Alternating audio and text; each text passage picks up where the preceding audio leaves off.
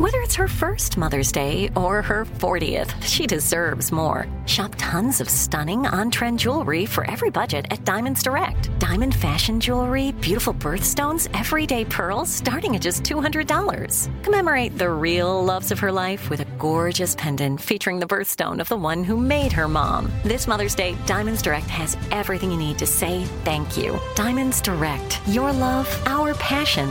Online at diamondsdirect.com.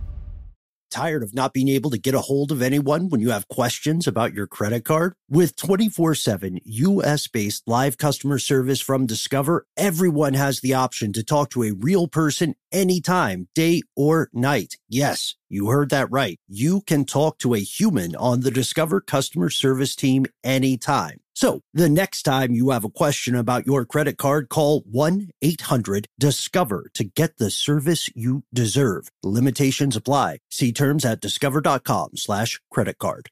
What's up, this your boy Lil Duval, and check out my podcast, Conversations with Unc, on the Black Effect Podcast Network. Each and every Tuesday, Conversations with Unc podcast feature casual and in-depth talk about ebbs and flows of life and the pursuit of happiness. Unlike my work on stage, I tap into a more serious and sensitive side to give life advice and simply offer words of encouragement, yet remind folks to never forget to laugh. Every Tuesday, listen to Conversations with Unc, hosted by Lil Duval on the Black Effect Podcast Network, iHeartRadio app, or wherever you get your podcasts. Presented by AT&T. Connecting changes everything. Ridiculous History is a production of iHeartRadio.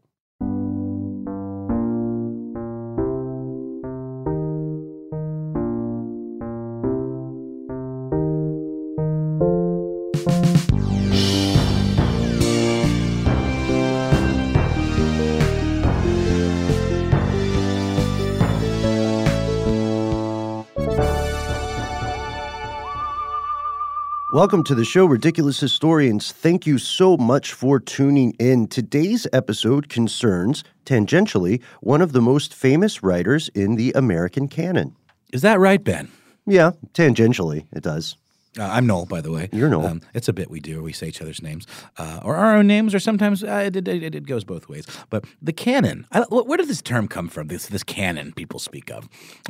It always has confused me. It always has flummoxed me. Well, it refers to a general rule, law, or principle, right? That's the first meaning, but the second meaning is a collection or list of things that are accepted as genuine or as legit. We usually hear about it with books, but as super producer Casey Pegram can tell us, there's a bit of a film canon too, right, Casey? Yeah, that's right. The American critic Andrew Sarris kind of created his own canon of filmmakers piggybacking off of the French auteur theory. Casey on the case, indeed. But, so what? The canon that you shoot stuff out of, that they took that name from the other canon? Like, are they unrelated entirely? Help me out. That's interesting. Yeah. Well, the etymology for canon with C-A-N-O-N goes back to Greek. Canon for rule.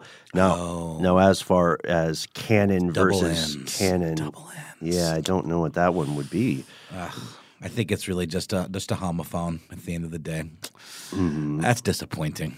I've always liked to think of them being completely related, but that's how I usually feel about words that sound the same. I'm an etymology junkie, but this one I think is going to end up being a letdown. So I'm just going to suspend my disbelief and choose to believe that they're related. But yeah, canonically speaking, this author that is part of today's story is definitely up there, is one of the greats, one of the giants, and also an intensely problematic figure as a human person, as great artists and writers often are. Yes, and that man is Ernest Hemingway. You may recognize him as the author of numerous books you were forced to read in high school, such as The Old Man and the Sea, Farewell to Arms, The Sun Also Rises. I am, and was for a long time, a fan of the collected poetry of Ernest Hemingway, which is...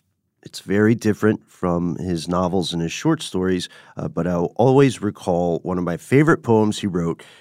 If you have younger people listening with you in the audience, this might be time to fast forward a little bit. This is PG-13-ish maybe, but here's the poem.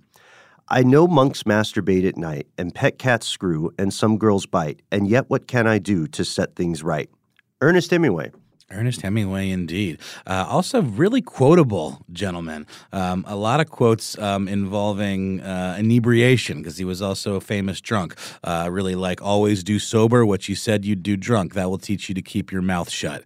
And one along the lines of, I'm remembering this one off the top of my head, is a man is not truly a man until he's drunk, or something like that. Wow, Yeah. that's a good one. Uh-huh. Today's episode occurs in the shadow of Ernest Hemingway, because Ernest Hemingway, just like George Washington, is one of those semi-mythical figures, and we always think about them at a remove as a single entity in the world or the universe.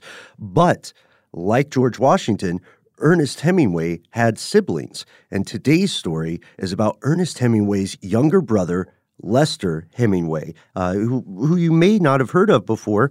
His name is pretty cool, but it's spelled in a confusing way, right? Oh, I love this. And it's funny, I learned the pronunciation of this a long time ago because of a website, a UK music website that's called Lester Bangs, as in Lester Bangs, the famous Rolling Stone writer, famously dramatized in Almost Famous. But it was spelled like the name of the town in England, Leicester, which looks like it should be pronounced Leicester. That's Leicester, and such is the spelling of Ernest Hemingway's baby brother, Lester, who is the subject of today's episode. Yep, that's true. So he is known historically for three things. First, he's known for being the younger and only brother of the novelist Ernest Hemingway. Check. Yep, and he also looks a lot like him, so that's double shadowy, right? You know, so he's living in, he feels like he's always coming in second. Check. Secondly, one of his most well-received books was a biography about his brother that came out 8 months after Ernest Hemingway passed away. Serious shadow living, this guy. Double check. And I don't know, Noel, should we go ahead and spoil it? The third thing he's very well known for, and this is by far my favorite. Should we maybe soft spoil it? Yeah, let's soft spoil it. I don't know. This is a new thing we're trying now. It involves a raft, and it involves declaring sovereignty of one type or another, declaring one's own nation, as it were. Which is a thing people do. Every nation that's around now, at some point, somebody just declared it a nation. So it's not as crazy as it sounds. I think that was a good soft spoil. Let's get to know Lester a little more and find out what led him to this crazy, ambitious scheme. He was born in 1915, right? Yep, 16 years younger than his super famous older brother, Ernest.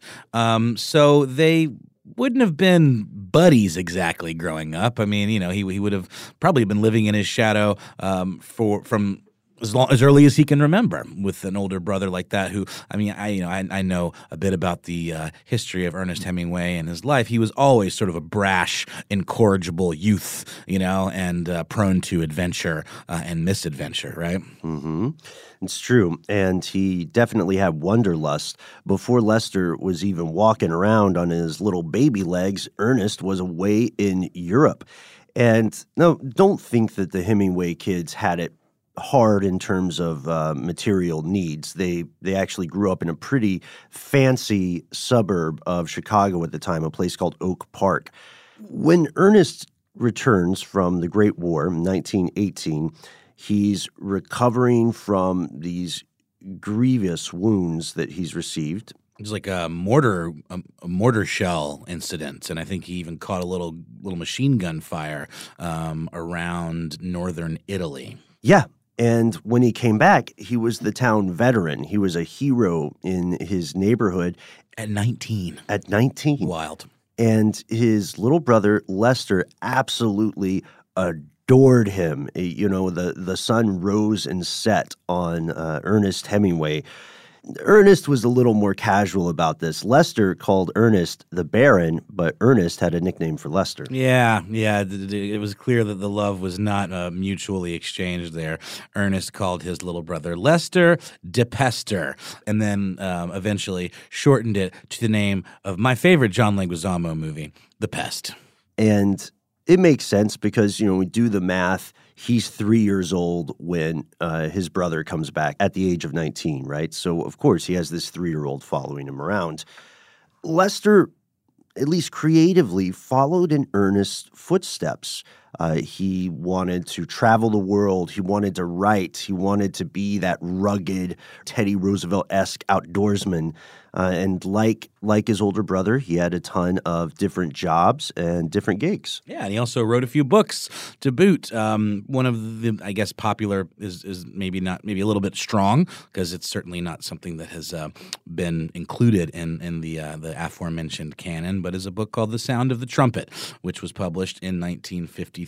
But he was a published author. And, he wrote for men's magazines, and like you said, he was sort of a newspaper man. I mean, he really was sort of a jack of all trades, much like his brother. So he very much took a lot of cues from the story and legacy of his older brother, which, again, was something that would have been fully formed kind of by the time that he came of age, right? Mm-hmm. And think about this, just to get a taste of the zeitgeist at the time. A review of his novel, The Sound of the Trumpet, 1953, in the New York Times declared the following. They said, Lester Hemingway was part of the first younger generation shaped by the writings of his brother, Ernest Hemingway. So they're not calling him an impersonator or an imitator, but they're saying he's very influenced by his brother. But can you imagine how that would feel, like to get that review where you're just lumped in with all the other wannabe Ernest Hemingways? Like, no, damn it, he's my Ernest Hemingway. I'm the first to be influenced by my brother Ernest Hemingway. You know what I mean? Not just one of a flock of impersonators. I would think that would maybe have stung a little bit. Mm-hmm. And why can't he be the first Lester Hemingway? That's the question on the table. It makes you wonder how all those off-brand sodas feel, if off-brand sodas have feelings when they see like the mainstream stuff. I mean, if Toy Story holds true, surely there's Soda Story, and they have a secret life outside of our waking hours. Yeah, I'm lost thinking of those soda the soda dynamics, right? So like is like the orange sodas, Fanta, Slice, right? Those are two orange sodas. They are. What's the other one? Sunkist? Sunkist. There's also Squirt. Squirt. Okay, Squirt feels like it's the Lester Hemingway. Yeah. Well, I don't know. To me, Squirt is almost the more risque of the orange sodas. That's just me. The sound of that word and the way it feels, it conjures imagery in my personal, despicable gutter mind. But that's just me. How do you feel like LaCroix plays into this whole thing? Do you think LaCroix is even considered a soda? Do they even let LaCroix into the room? LaCroix is kind of like, nobody shoot me for saying this, but LaCroix is kind of like the Gwyneth Paltrow of sodas. You know what I mean? It says it's good, or the goop of sodas. Like it says it's good for you, and it's better than drinking battery acid. It's better than drinking, Dr. Pepper or something, but it's not amazing. It still kind of fills the soda role. Well, but it doesn't have any sugar in it, and it's refreshing and delicious. I thought the carbonation was still bad for your teeth. They do say that. They do say that. It can be bad for your bone density as well. That's true. Okay. But I'm a carbonation junkie, so if I'm going to – that's what I derive pleasure from rather than the sugar. So we digress, though. True. The moral of this digression is drink what you want. And also, no offense to Gwyneth Paltrow. Look up Goop and tell me what you think about it. That's her company. It's true that Lester was, however, always referred to in addition to his brother. Whenever somebody mentioned him or his work, they also mentioned that he was Ernest Hemingway's brother. Yeah, I mean, it's certainly a phenomenon you see often with siblings of luminaries in any field, you know? I mean, it's really, really hard to set yourself apart when you have a sibling that's already kind of gotten a head start, first of all, and is already just mega famous and associated with kind of an entire movement, you know?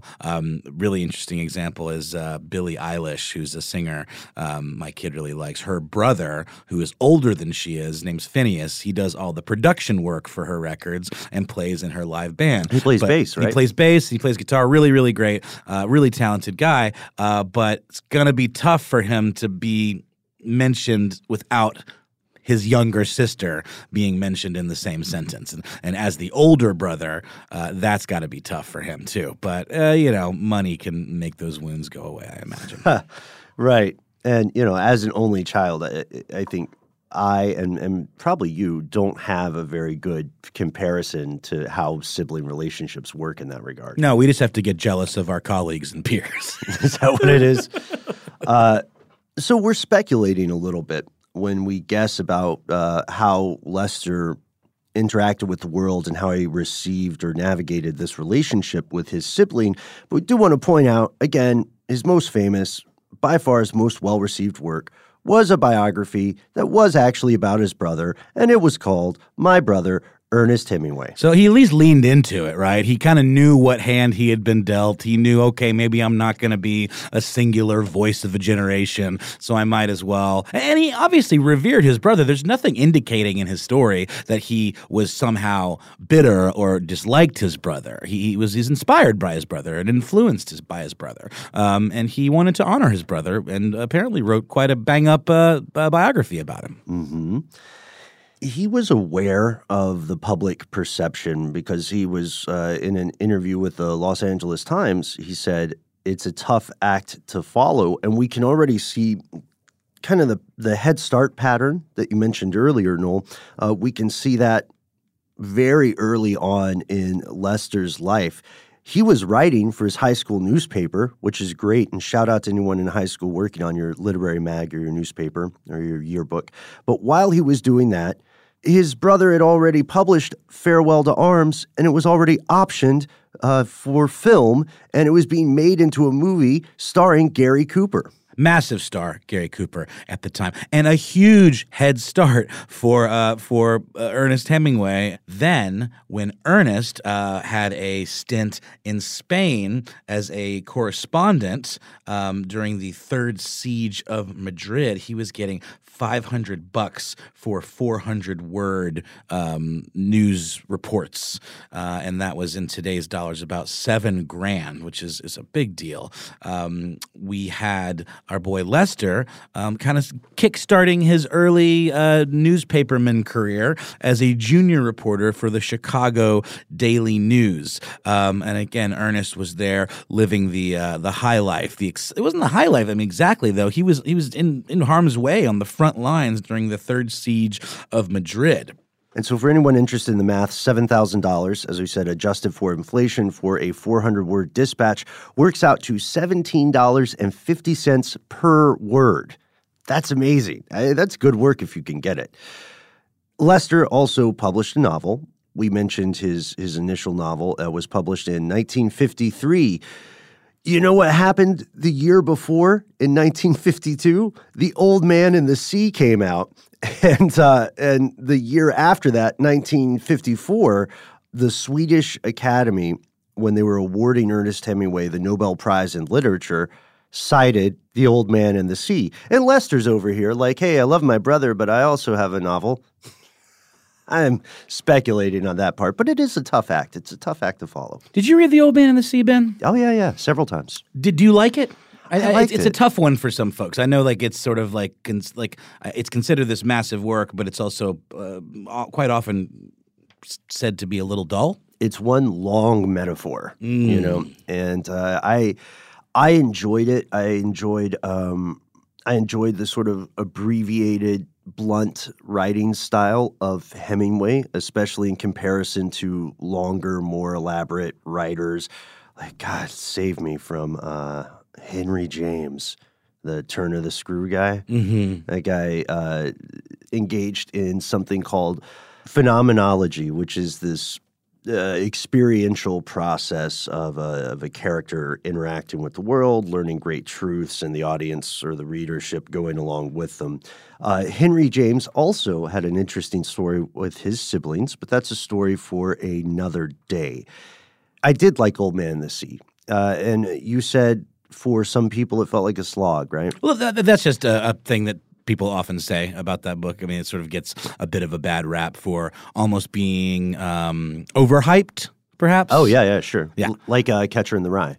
Which I love Catcher in the Rye. I think that's an interesting story, and I like the internal monologue of the character or whatever. But I also read that at an age where maybe it connected with my rebellious spirit. I need to give Old Man and the Sea another shot. I was one of the ones that found it a little sloggy, but that was when it was assigned to me as a student. So maybe as I've gotten a little older and hopefully wiser, maybe it'll resonate with me a little more. And nothing kills a great piece of art more quickly than hype.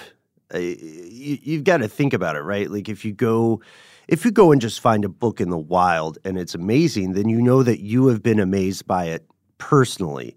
But if everybody tells you to like it, often the contrarian in us will say, I don't see what all the fuss is about, But be that as it may, the Nobel Prize in Literature is a huge deal. Everybody but Bob Dylan is historically very excited about this kind of thing.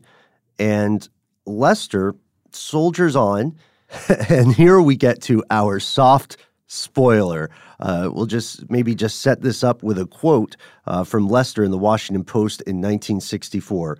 There's no law that says you can't start your own country. Okay.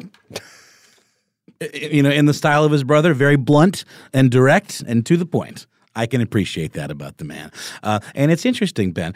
You'll recall we actually did a previous episode on something called the U.S. Guano Islands Act of 1856, where you will recall it was a precedent allowing U.S. citizens to, quote, take possession on behalf of the U.S. government of any unoccupied island, rock, or key on which a deposit of guano was found.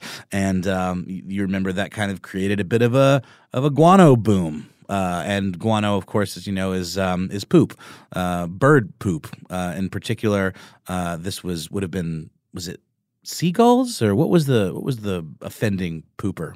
Let's see. In our earlier episode, when U.S. farmers went mad for bird poop, I want to say seabirds of some sort. I can't recall. It would have had to be if it was an island or a key Right, or a rock. right. I also think of guano as bats, bat poop specifically, but Yeah. but it was much more of a catch-all term in those days. But yeah, so that was the precedent, and Hemingway decided to really take this and run with it, or shall we say, row with it, paddle with it, float with it, Yeah. whatever you got. He figured that he could apply this to a mobile island, rock, or key. Right. This is interesting. And listeners, you'll see why this is a little bit of a reach. The U.S. Guano Islands Act already is an egregious geopolitical reach. Check out that episode if you haven't heard it yet.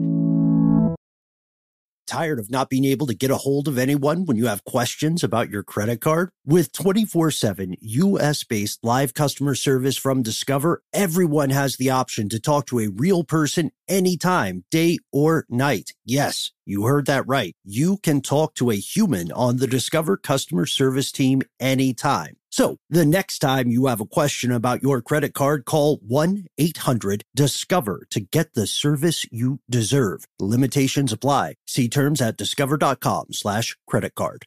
This episode is brought to you by eBay Motors. eBay Motors is here for the ride. Noel, do you remember your favorite car? Well, yeah. It was an Eddie Bauer edition Ford Explorer. Oh, that's And cool, yeah. I just remember it was my dad's. I was a hand-me-down car kind of kid. Dad would buy a new car. I'd get that car. And I just remember feeling so awesome being up above everybody, like I was in Mad Max or something, I had a lot of land yachts that I loved. I had Pontiac Yeah. El Camino, Bonnevilles. right? Oh, I never had an El Camino. My dad had one, and that was a real interesting use of our collective time, keeping that thing running. But I think these cars all kind of speak to us because they were such a fundamental part of our lives. Do you remember when I had that Monte Carlo? That's what I meant. I said El Camino and I meant Monte Carlo. I miss it so. The Monte Carlo was tough. I had a series of Monte Carlos, and the last one, God bless it, I had to learn a lot about car maintenance just to keep that guy running. Totally. But it still was like a perfect fit. It's almost like finding your true love. Like when you recently got a car a few years back now.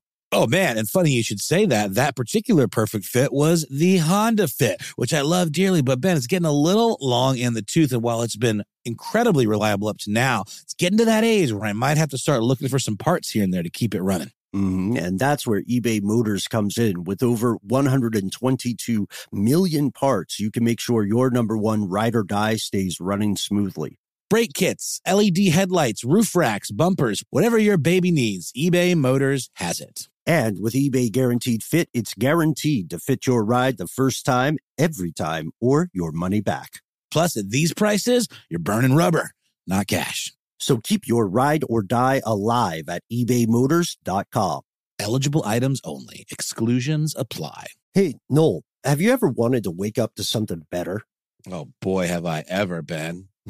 Well, this is where Avalon Waterways comes in. How does waking up to a medieval castle, an ancient cathedral, a rolling vineyard, or a charming cobblestone village sound to you? Well, here on Ridiculous History, that's right up our street, Ben, our charming cobblestone street. So I can say it sounds pretty good to me.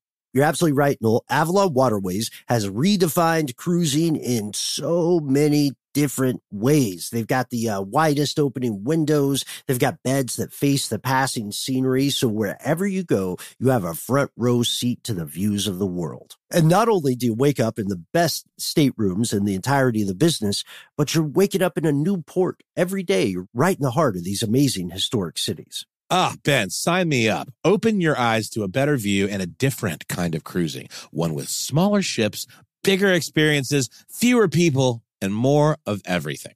Limited time special offers await at avalonwaterways.com. Here's what he did. Lester took an 8 by 30 foot bamboo raft. He anchored it to an old Ford engine block in 50 feet of water, about 8 miles southwest of Jamaica.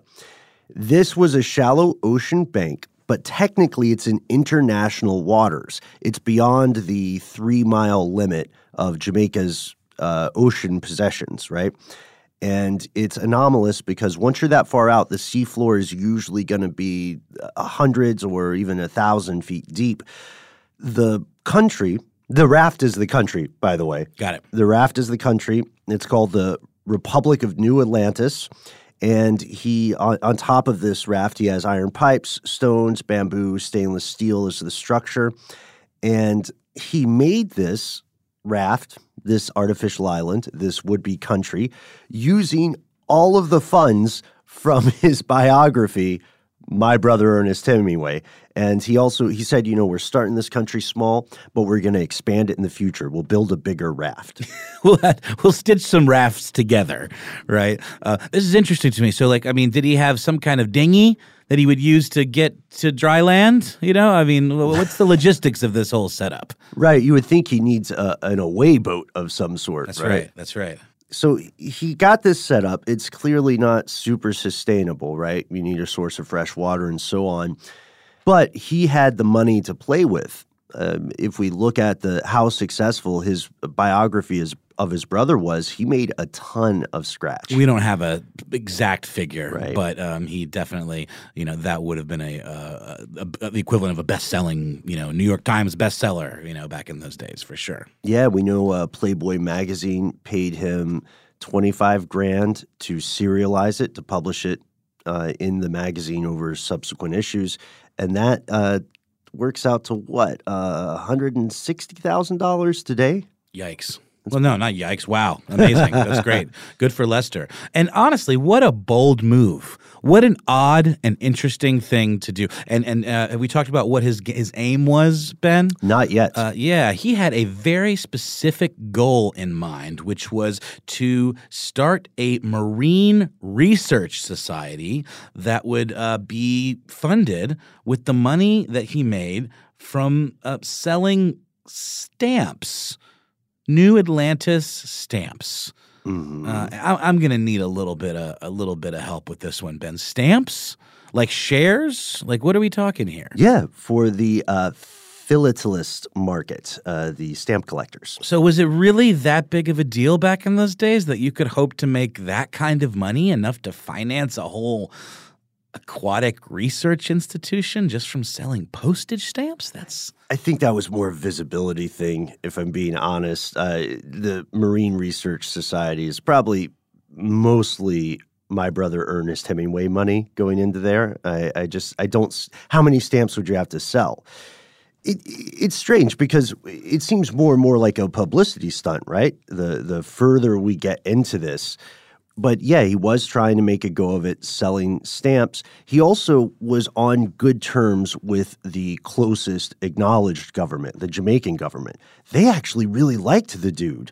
A spokesperson for the Jamaican embassy said in 1964, he said, Lester is a decent, well-meaning soul, and this project it's good, It's also in international waters, and historians argue that one of the reasons Jamaica was okay with this new country popping up to their southwest, was entirely because they felt like he really was building this as a stunt for environmentalism. He wanted to protect marine wildlife, and he also, weirdly enough, did you see this? He outlawed gambling in his new nation, and that made Jamaica really happy. Interesting. So maybe they were worried it would be like a gambling haven. Maybe there were gambling problems, or we know gambling can be a really toxic situation, especially in potentially poverty-stricken places that are kind of commodified by tourism and casinos sneaking in, and folks that grew up there and lived there developing gambling problems. That actually happens in a lot of those Native American casino situations. That can be a real problem. So I could see how that could be the case. Just speculating here. But here's the thing. He, again, used that very obscure at the time, because, again, this is from 1856, the U.S. Guano Islands Act, allowing to take control of any island, rock, or key on behalf of the U.S. government if it's unoccupied and contains guano deposits. So where is the poop, Ben? Where's the guano deposits? So this is interesting because everyone who remembers the previous episode, you'll recall the language in the Guano Act is tricky. Something is, you can lay claim to something with guano on it, and you can then legally consider that land as, quote, appertaining to the United States. Ah, yes. That was a term that we had to kind of really unpack, wasn't it? Yes, yeah. So what's interesting there is that if Lester claimed the whole island or the whole raft under the Guano Act, then it would not be its own country. It would be in this realm of quasi-belonging to the United States. Therefore, he couldn't make it his own country. So what he did was he divided the island in half. He claimed the quote-unquote unoccupied half of his island on behalf of the U.S. And he said, that's the Guano Act. We're just going to, I guess we're just going to let birds poop on this part of the raft. And boom, we've got guano. And he said the other half is New Atlantis. So really, half U.S., half its own country. Half bird toilet. Half bird toilet. But that's the thing, though. I mean, like, how did he attract the bird bombs? Like, I don't, because it seems like the language of the law, it really does require that be what constitutes a deposit. I mean, we're getting silly here, but if a bird poops on your raft, it's technically depositing guano onto your raft. So all it takes is one errant, maybe. Poop? Yeah. I mean, he clearly wasn't in the guano business, right?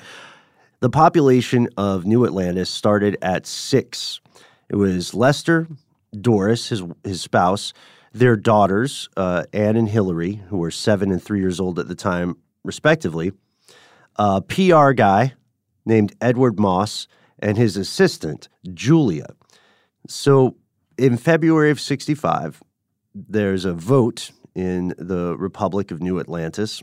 The 7 voters make Lester the first president. They have another PR blitz now that, the Republic has its first election, and Kingston, Jamaica's papers cover it. Lester tells the paper that his new republic will be a peaceful power and not threaten its Caribbean neighbors. Thanks, bro. Appreciate it. They also did, I don't know about you, but I'm fascinated by what are called micronations. And this is a micronation. Is Micronesia a micronation? No. Where's the micro come from? Sorry, I'm getting back into silly semantic etymology that probably doesn't exist. But is Micronesia smaller than Indonesia? It's made up of smaller islands. Ah, yes. Right. I got it. They're So the micro scattered is further away. a descriptive term. Yeah. I believe so. Now, I am an armchair etymologist. I'm very interested in it, but I am not an etymologist by trade. So it is quite possible that there is a homonym at play and that Micronesia actually translates to something that neither of us know. It could be, the shining scales of the pufferfish. Indeed. Micronations, though, to your point, Ben, don't have legal recognition in terms of, the UN or any kind of bodies that do stuff like that, right? Right. And the rule of nations is it's kind of a fake it till you make it approach. We see this even today with different countries or regions that are jockeying for UN recognition. The way you become a nation is by having other nations say, hey, that's a nation. It's very ad hoc. I mean, I hate to say it that way. It feels arbitrary. There is a process. If you get enough nations together to say, hey, Pegramania is indeed a real nation, then boom, you're in. It's also a phenomenon wherein people absolutely lose their minds over super producer Casey Pegram. He's a Pegramaniac. Mm-hmm. Yeah, and so when you want a nation to appear legitimate, you start preemptively creating the trappings of legitimacy, even if you are not recognized by the powers that be. So you want stuff like flags to satisfy the vexillologist. You want stuff like stamps, to your point, right? For the philologists. Yeah, for the philatelists. Ah, dang it. That was close. It's a tricky word. Yeah. I don't know why. That's another – there's so many beautiful, mostly useless words in English. Like the people who collect matchbooks, voluminist. Really? Yeah, it's a cool word, right? What was the flag one again? Vexillologist. Vexillologist. Yeah. Really learning a lot today about what would you call that? Enthusiasts? Yeah. They're not really experts exactly, right? No, not really. Yeah. A vexillologist is just a flag enthusiast, not necessarily a flag expert with some sort of pedigree, right? Yeah, or there's someone who just studies flags, They're like, hey, are you a vexillologist? And they're like, well, not by trade, but I'm interested. What kind of flags do you have? I don't know. Now in my head, there's a guy with a trench coat who's walking up to people in the street, and he opens a trench coat, and he just has a bunch of flags. But they would have to be those tiny flags. Yeah, they're tiny flags. Yeah.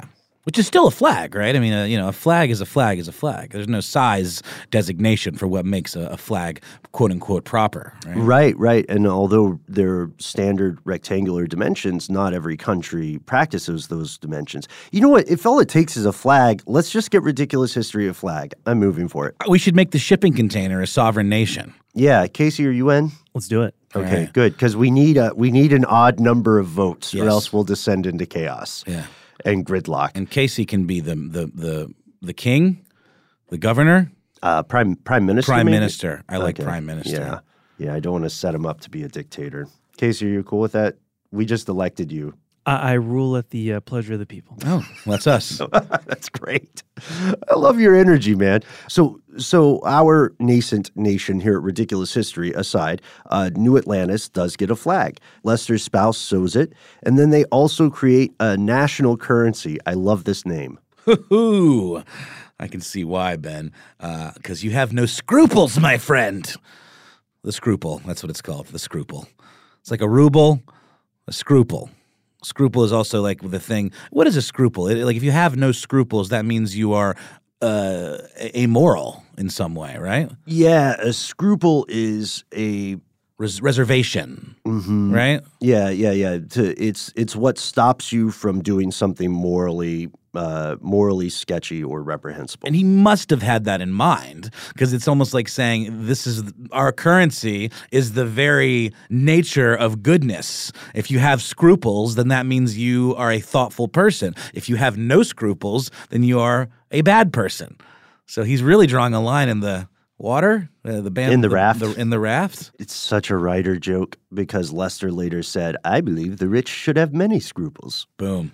Exactly. Love that. Here's my question, though, Yeah. Ben. Did he have all this stuff set up before he went out on the raft? Did he ever leave the raft? What if he left it unoccupied? Could it have been, invaded? So many questions here. Who designed the flag? Did he do it himself? It seems like it was him and his wife designing the Exclusively. flag. Well, okay.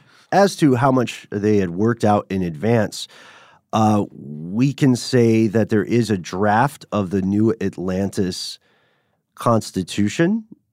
So they did write stuff down. It was typed on a manual typewriter, and it's more or less an exact copy of the articles that form the main body of the U.S. Constitution, and they just sort of mad-libbed New Atlantis in wherever it would say United States. So, I mean, let's be real here. The whole thing was sort of a protesty kind of symbolic act.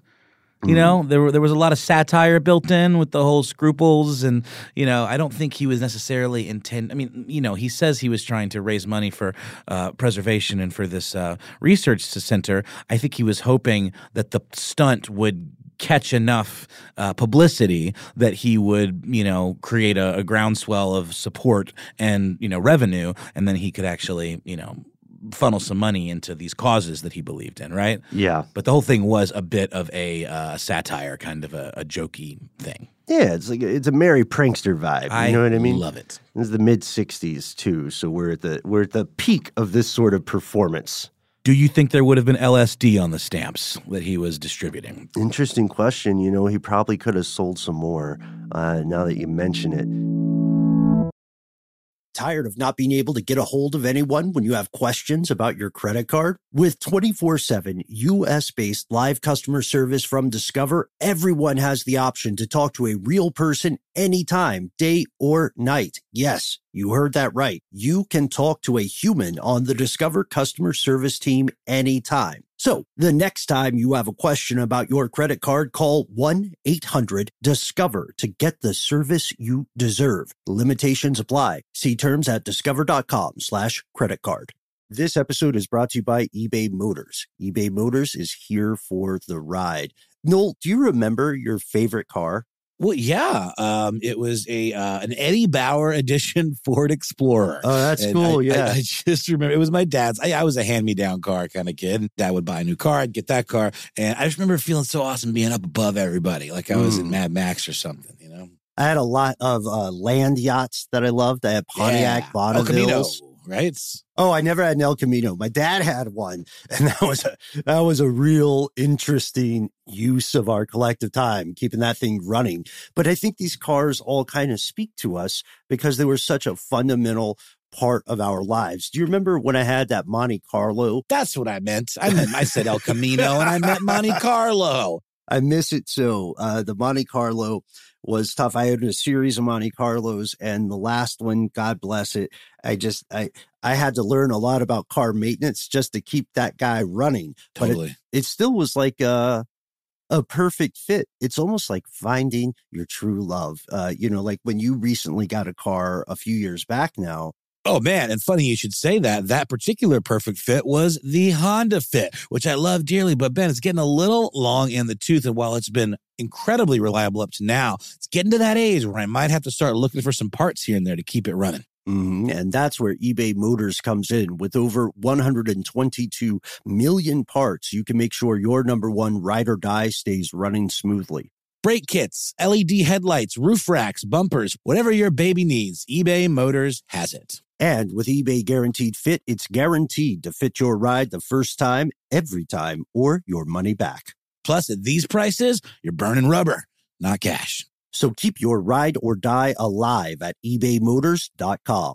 Eligible items only. Exclusions apply. Hey, Noel, have you ever wanted to wake up to something better? Oh, boy, have I ever, Ben. Well, this is where Avalon Waterways comes in. How does waking up to a medieval castle, an ancient cathedral, a rolling vineyard, or a charming cobblestone village sound to you? Well, here on Ridiculous History, that's right up our street, Ben, our charming cobblestone street. So I can say it sounds pretty good to me. You're absolutely right, Noel. Avalon Waterways has redefined cruising in so many different ways. They've got the widest opening windows. They've got beds that face the passing scenery. So wherever you go, you have a front row seat to the views of the world. And not only do you wake up in the best staterooms in the entirety of the business, but you're waking up in a new port every day. You're right in the heart of these amazing historic cities. Ah, Ben, sign me up. Open your eyes to a better view and a different kind of cruising. One with smaller ships, bigger experiences, fewer people, and more of everything. Limited time special offers await at avalonwaterways.com. It's funny, we should spend some time on the stamps because he printed stamps in 5 different denominations. And as you said, Noel, he told reporters that he was going to finance the International Marine Research Society with the stamps, right? But fatal flaw, because the Universal Postal Union, which is based in Switzerland, refused to recognize the stamps. They said, look, these stamps are not legit because the country of New Atlantis is also illegitimate. So they said, to us, you're just some guy on a raft cutting paper into little squares. Well, that's totally what he was. And I mean, my question is, you don't just print your own stamps in the same way that you don't just print your own money. Or do you? I mean, if you're a sovereign nation, you've got your own mints, you recognize your own currency, that makes it legitimate, is the fact that you're a sovereign nation. But what makes it legitimate internationally is that recognition, right, from outside of your bounds, in this case, the very, very small bounds of this raft. So, yeah, that's interesting. I guess we do print our own stamps. The post office doesn't print stamps for you, does it? How are stamps produced? I believe it. I want to say it's the Bureau of Engraving and Printing, right? You're absolutely right, Ben. That's totally true. So that sort of pulled some of that legitimacy in the first place, right? I mean, he's literally saying, I printed my own stamps in my own denomination. There was no recognition of that. You would need the recognition, I think, before you could print the stamps and expect them to be considered legitimate, right? Right. So he sort of put the raft before the seahorse. There we go. In this situation, I think. They got close to recognition, though, and they knew how to play the game. So one of their stamps that came out in 1964 honored President Lyndon Johnson, U.S. President Lyndon Johnson. Big Jumbo. Yeah, the guy who nicknamed his genitalia Jumbo. And they called him the protector of the free world in this stamp. They got a note from the White House. That was a very nice thank you note, but they did not get diplomatic recognition.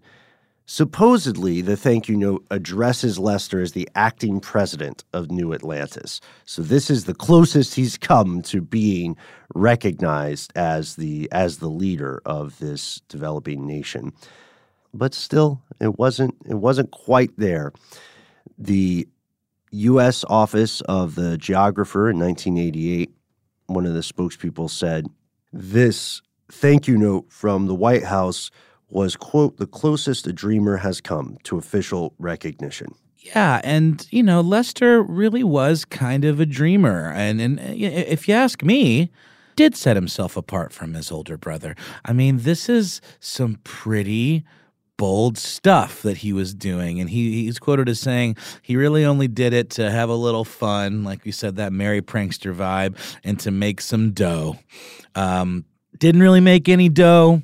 Definitely seemed to have some fun and left a pretty interesting legacy that actually did endure a bit. Though his tiny raft nation was eventually destroyed by a storm. I mean, we could have seen that coming. It was, held together by twine and scraps and lead pipe and bamboo and all of that stuff. So, but it did stick around for a few years. But it actually caught the attention of one Mary M. Hirth, who was a librarian for the University of Texas Humanities Research Center. And in October of 1965, she and the center created an exhibition to memorialize Lester's mad experiment. That's right. The exhibit includes a letter from 1965 from Lester to Hirth. He addresses her as Lady Mary. So you can travel today to the spot where the nation of New Atlantis once existed, but you will not see the actual raft. What happened to Lester? It's a bit of a tragic tale. For the last 5 years of his life, he was primarily focused on the Bimini Out Island News. I'm pronouncing that carefully because for years we've been saying Bimini, like bikini, but it's Bimini, right? Like Gemini. Yeah, like Gemini. So this Bimini Out Island News was a little monthly newsletter on fishing. So he returns to writing primarily about fishing. He also gets diagnosed with type 2 diabetes, and he suffers through multiple operations, like 5 over the course of only 6 months. He may end up losing his legs, and tragically, Lester Hemingway decides to end his life in 1982 at the age of 67. But he did leave behind a very interesting legacy that generated a lot of publicity and created, I don't know if you could argue that this maybe isn't an amazing result, but it did create a lot of right-wing interest in the idea of, setting up one's own nation, artificial nation island. And Peter Thiel of PayPal had this used this concept for his Sea-Standing Institute concept. The idea of reimagining civilization with floating cities. That is directly from the seastanding.org website that reads, "The Sea-Standing Institute is a nonprofit think tank promoting the creation of floating ocean cities as a revolutionary solution to some of the world's most pressing problems: rising sea levels, overpopulation, poor governance, and more." I could get behind that. I think that's I think it's at the very least inspired by New Atlantis. And of course, shout out to one of the most famous micronations, the Principality of Sealand, which is, have you heard of this one? No, sir. It's pretty much the same. It's a very similar thing. Former British Army major, a guy named Paddy Bates, occupies this 120 by 50-foot platform. It's literally an anti-aircraft gun platform. He takes over it and declares it his own nation, and no one really stresses out about it. Sealand's a great story. Stuff You Should Know has a good episode on it as well, so check them out. Lester, overall, seems to be a pretty swell guy. He doesn't resent his brother's talent. He seems to love him, and he seems like he's having fun. Weirdly enough, the Connecticut Review, going back to our statements about masculinity, the Connecticut Review said the following about Lester. They say he's articulate, vibrant, definitely his own man, and he had managed somehow to accommodate himself manfully to living in Ernest's shadow. How does one accommodate oneself manfully? And in earnest. And in earnest. There we go. I like that. Manfully. Manfully. I'm gonna do things manfully now. I guess so. One note before we go. It's just an important thing. We did mention that Lester took his own life, and as you know, Ernest Hemingway also took his own life.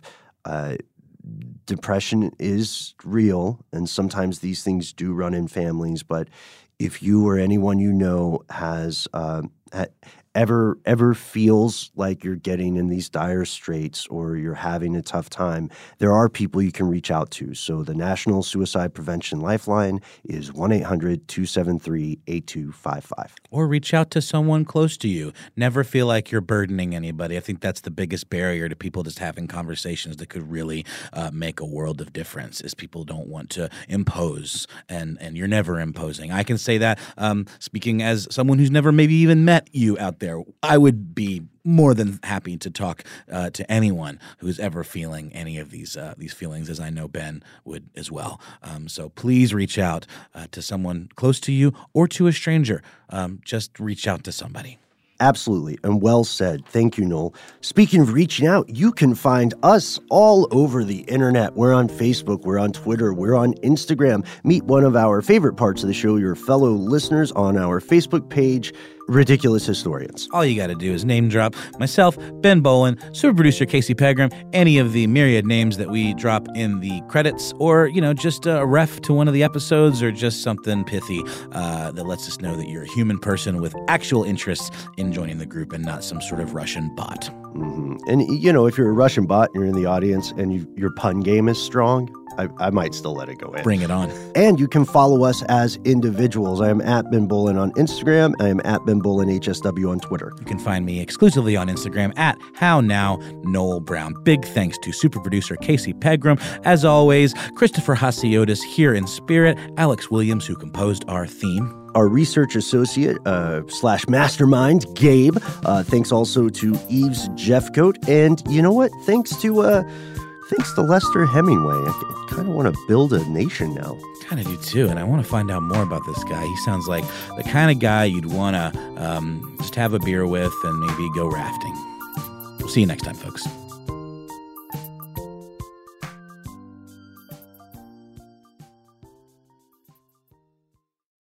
For more podcasts from iHeartRadio, visit the iHeartRadio app, Apple Podcasts, or wherever you listen to your favorite shows. This episode of Ridiculous History is brought to you by Avalon Waterways. Ben, are you in major need of a vacation right now? Noel, you're a mind reader. I am, and aren't we all? We are. Well, cruising remains popular. There's something big happening in the industry, and that is, my friend, smaller ships. True story. The intimate ships of Avalon Waterways can go where the big ships can only dream, through winding passageways of rolling vineyards and castled hills into the heart of timeless cities and storybook villages. That sounds like a delight. See how Avalon's smaller ships promise greater discoveries, fewer people, and more of everything. Limited time special offers await at avalonwaterways.com. Rev up your thrills this summer at Cedar Point on the all-new Top Thrill 2. Drive the sky on the world's tallest and fastest triple-launch vertical speedway. And now, for a limited time, get more Cedar Point fun for less with our limited-time bundle for just $49.99. Get admission, parking, and all-day drinks for one low price. But you better hurry, because this bundle won't last long. Save now at cedarpoint.com. Judy was boring. Hello. Then Judy discovered ChumbaCasino.com. It's my little escape. Now Judy's the life of the party. Oh, baby, mama's bringing home the bacon. Whoa, take it easy, Judy. The Chumba life is for everybody. So go to ChumbaCasino.com and play over 100 casino-style games. Join today and play for free for your chance to redeem some serious prizes. ChumbaCasino.com. No purchase necessary. Void where prohibited by law. 18+ terms and conditions apply. See website for details.